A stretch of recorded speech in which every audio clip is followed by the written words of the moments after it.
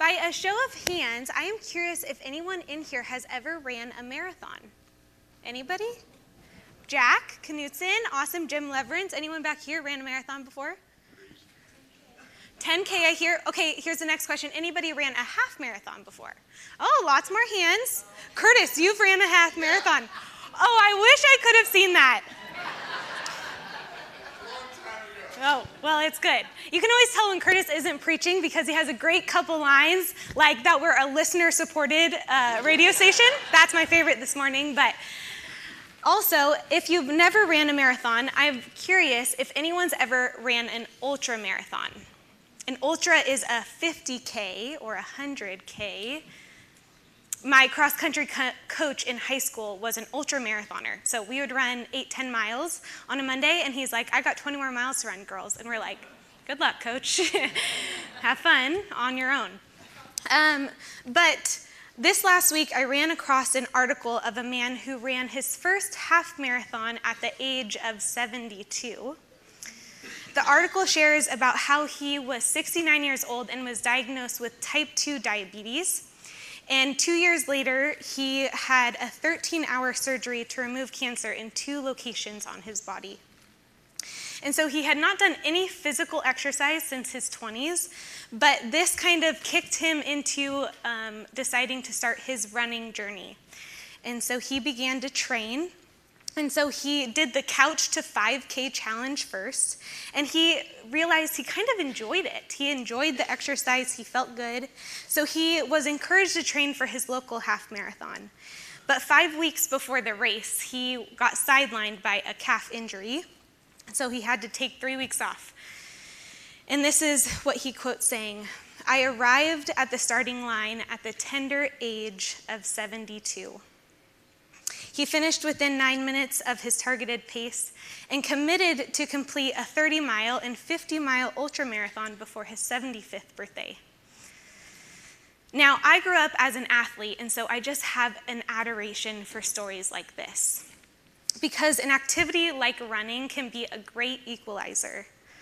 And I just adore the quote that he arrived at the starting line at the tender age of 72. And as I look here, and as I've just been kind of coming back from maternity leave and figuring life out again, I look at us, and I think we're just really all at a tender age. And I'm not referring to a physical age, but just a time in your life where God is at work right now. No matter if you're an ultramarathoner or you're simply just trying to run down the street to catch your kid, we all just have to put one foot in front of the other. It doesn't matter if you're just staring at the starting line, wondering if you have what it takes to make it to the finish line, or you've been running for 25 miles. God's invitation to us this morning is to consider how discipleship, as taught by Jesus, is a long obedience in the same direction. It's like putting one foot in front of the other day after day. So let's begin by opening God's word for us in Mark chapter 3, and we're going to start in verse 7. Jesus withdrew with his disciples to the lake, and a large crowd from Galilee followed. When they heard about all he was doing, many people came to him from Judea, Jerusalem, Idumea, and the regions across the Jordan, and around Tyre and Sidon. Because of the crowd, he told his disciples to have a small boat ready for him, to keep the people from crowding him. We'll pause there for just a moment. And in case you weren't able to join in last week, Pastor Curtis was teaching us about how Mark describes Jesus' interactions with the Pharisees. Jesus has called to question those who have put religious regulations and earned righteousness ahead of devotion to God.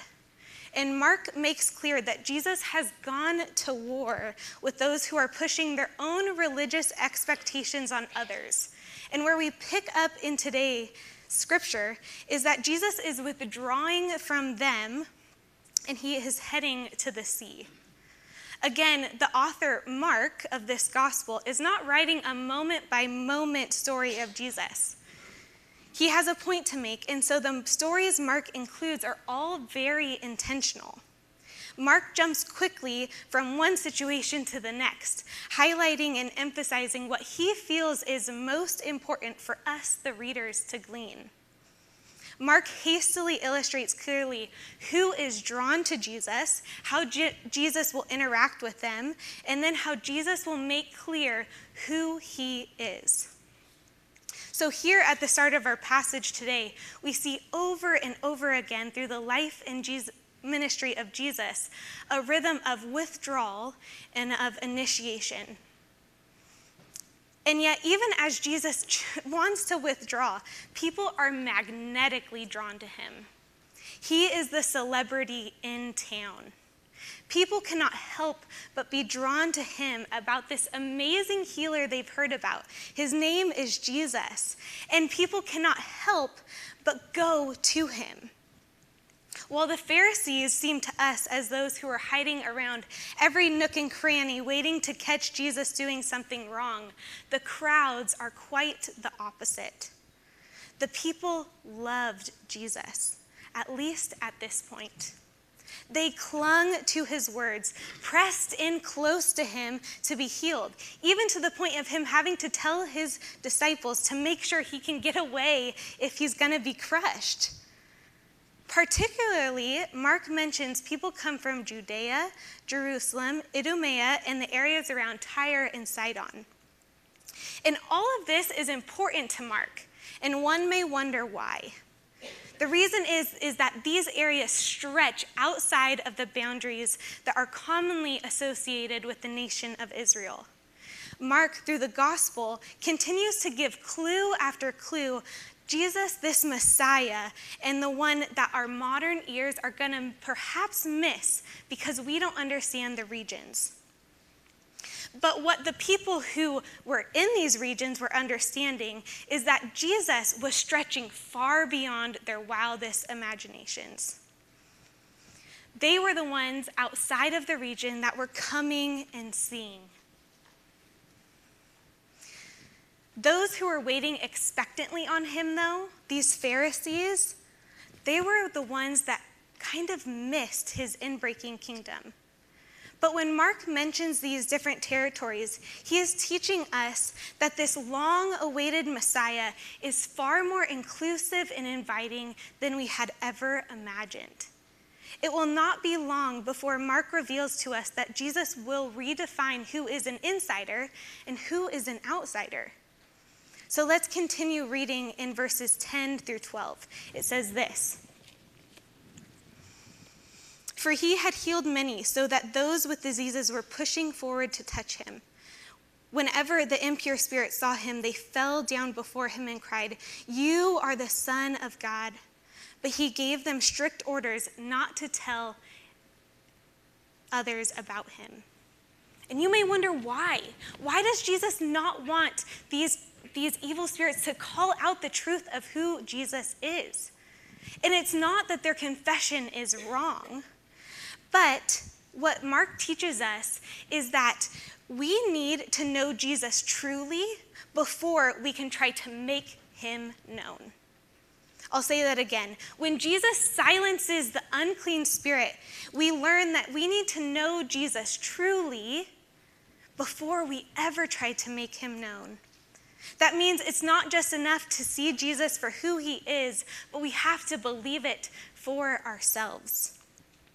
These evil spirits were some of the first in the Gospel of Mark to proclaim Jesus as the Son of God. But if you were to look back at Mark 1:1, Mark begins the Gospel by saying that this is the beginning of the Gospel, or the good news of Jesus Christ, the Son of God. And at the end of Mark, the last person that Mark accounts for seeing Jesus is the centurion soldier who sees Jesus breathe his last breath in Mark 15. And he says, "Truly, this is the Son of God." The Gospel of Mark is littered with evidence of Jesus being who he claimed to be. And the most unlikely are often the ones who see it most clearly. But again, as we look at the text today, Jesus is concerned with people knowing him accurately, before they are called to anything else. And for all of us, I pray that we would hear the truth of God's word and be encouraged to know Jesus for who he proclaimed to be. Unfortunately, many people in our culture today have distorted and watered down the truth of who he is. He is far more than a friend, a prophet, or a great teacher. He is the long-awaited Messiah who hates sin and death enough to give his life as a ransom for you and for me. He came to be with us and to set us free from sin. The only hope we have to know Jesus truly is to spend time with him, in his word and with his people. Because the truth is, there is a very real enemy at work seeking to manipulate, disturb, and misinform each of us about the truth. Many of you know that the Pharisees get a pretty bad rap in the Gospels. But unfortunately, we're kind of like them. We all want a Jesus who agrees with the things we agree with. We all want a Jesus who agrees with our lifestyle, our values, and our perspective. And what we see in the Pharisees is them raising their eyebrows at the fact that Jesus sometimes disagreed with the things that they had agreed on, and Jesus agreed with some of the things they disagreed with. But again, what we hear in God's word written here in Mark 3 is that Jesus is actually concerned about that. But let's not forget that as Jesus silences the evil spirit, he also heals many who were suffering and were hurting. Maybe today you find yourself like the Pharisees who struggle to fit Jesus into the box that your expectations fit for. Or maybe you're like the crowd, pushing close to the healer so you can be well. Wherever you find yourself, may you hold on to the truth that Jesus not only wants you to know him rightly, but he also wants to make you well.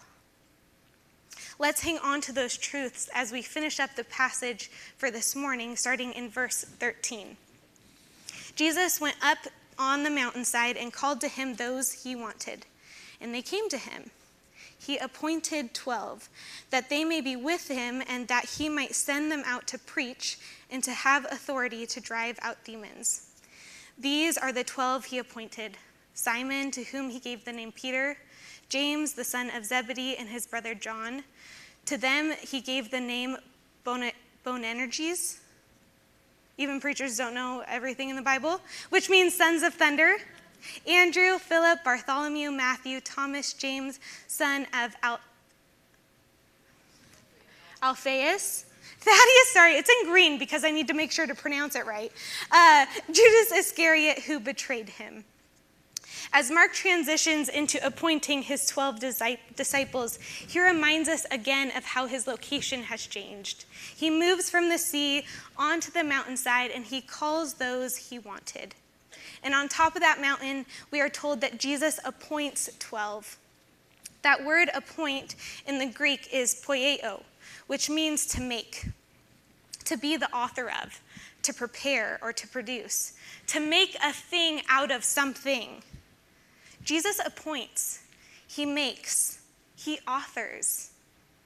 He's the thing that will make something out of these 12. And this language would seem rather intentional. Jesus doesn't make it about the disciples becoming something of themselves, but rather he says, I'll be with you. I will teach you. I will equip you. Jesus calls his disciples first and foremost to be with him. And then he tells them that they will preach and they will have authority over the many ways that the enemy in the world will try to dissuade them of the truth. I love this quote by C.F. Henry, who says, God is the greatest gambler in all of human history. He bets the future of redemption on a carpenter and a small band of fishermen. Throughout the breadth of Scripture, we see time and time again God gambling on messy and disobedient people.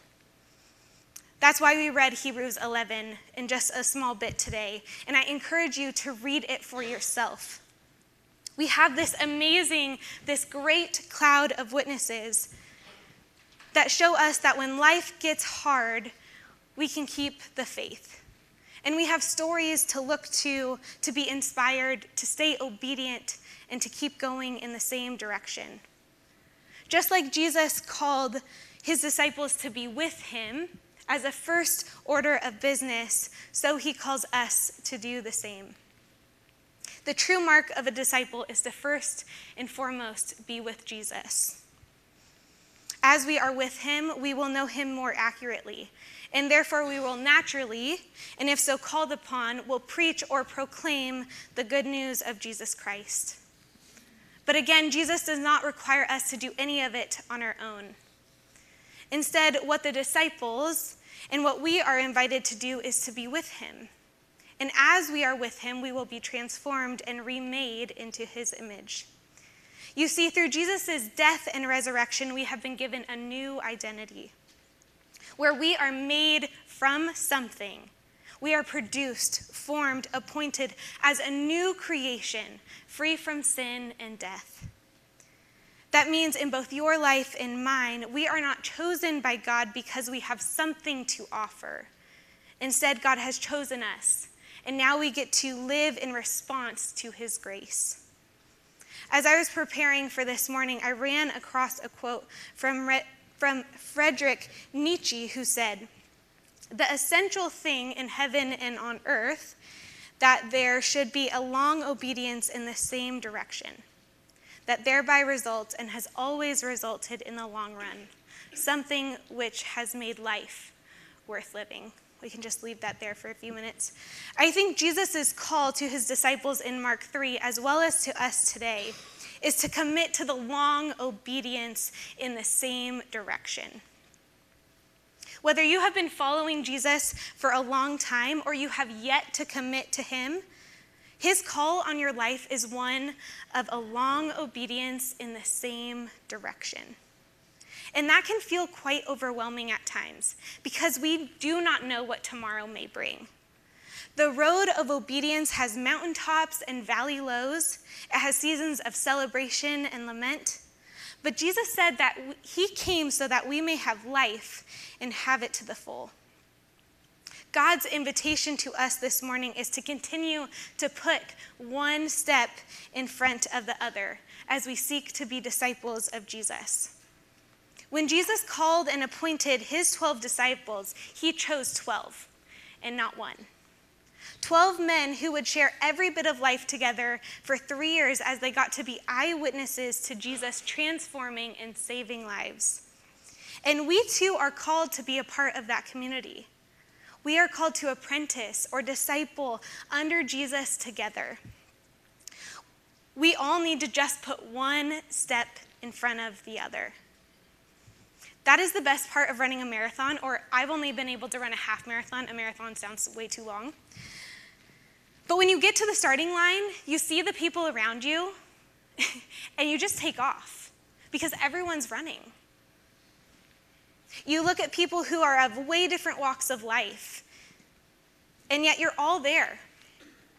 You all show up, and there's only one way to get to the end.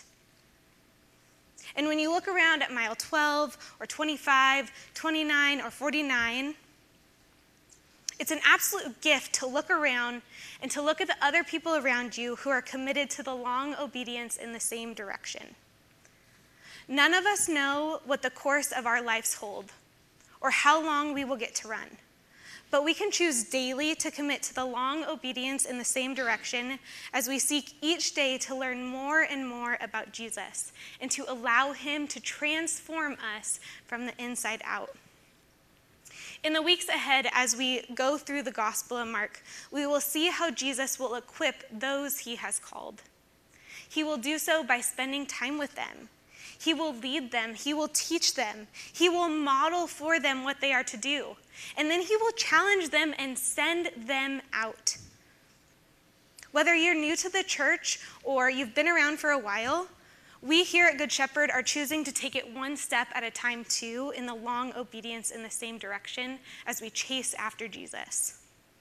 When Jesus takes over our life, we are called to turn around, do a 180, and no longer live lives that depend on us. We arrive at the starting line at the tender age of you fill in the blank. But in order to keep going each and every day, we can look at Scripture through stories like Abraham and David and be reminded that God chooses to use the messy. We can hear for ourselves the truth of who Jesus is as he proclaimed to be through the Gospels and seek to know Jesus truly. And we can be surrounded by those who are discipling under Jesus beside us, seeking to put one foot in front of the other. And so here is my shameless plug as your pastor of discipleship. If you have yet to know who here you could walk beside, who would inspire you to keep putting one step in front of the other, it would be our absolute honor and privilege to connect you. If you have yet to even get to the starting line and have questions about what a starting line even entails, we would be honored to talk with you. And whether you've been running at this for a while, inspire us, because we need your stories. Just like the disciples needed one another, and even they made mistakes, and they didn't have it all together. They had each other. And we too need one another as well. Would you pray with me? Heavenly Father, we are so grateful that you saw us and you loved us, that you have drawn us to you. By your irresistible grace, would we surrender ourselves to you? That we would know you for who you truly are, the founder and perfecter of our faith. Would you equip us by your word, through your people, and by your Spirit to continue in the long obedience in the same direction? Lord, if there is anyone here that has yet to make that 180 and to chase after you, would you give them courage and strength to believe that you have not called the equipped, but you will equip the called. That you, who are strong in mercy, call us to surrender to you and receive your grace. It is in the strong and steady name of Jesus we pray. Amen.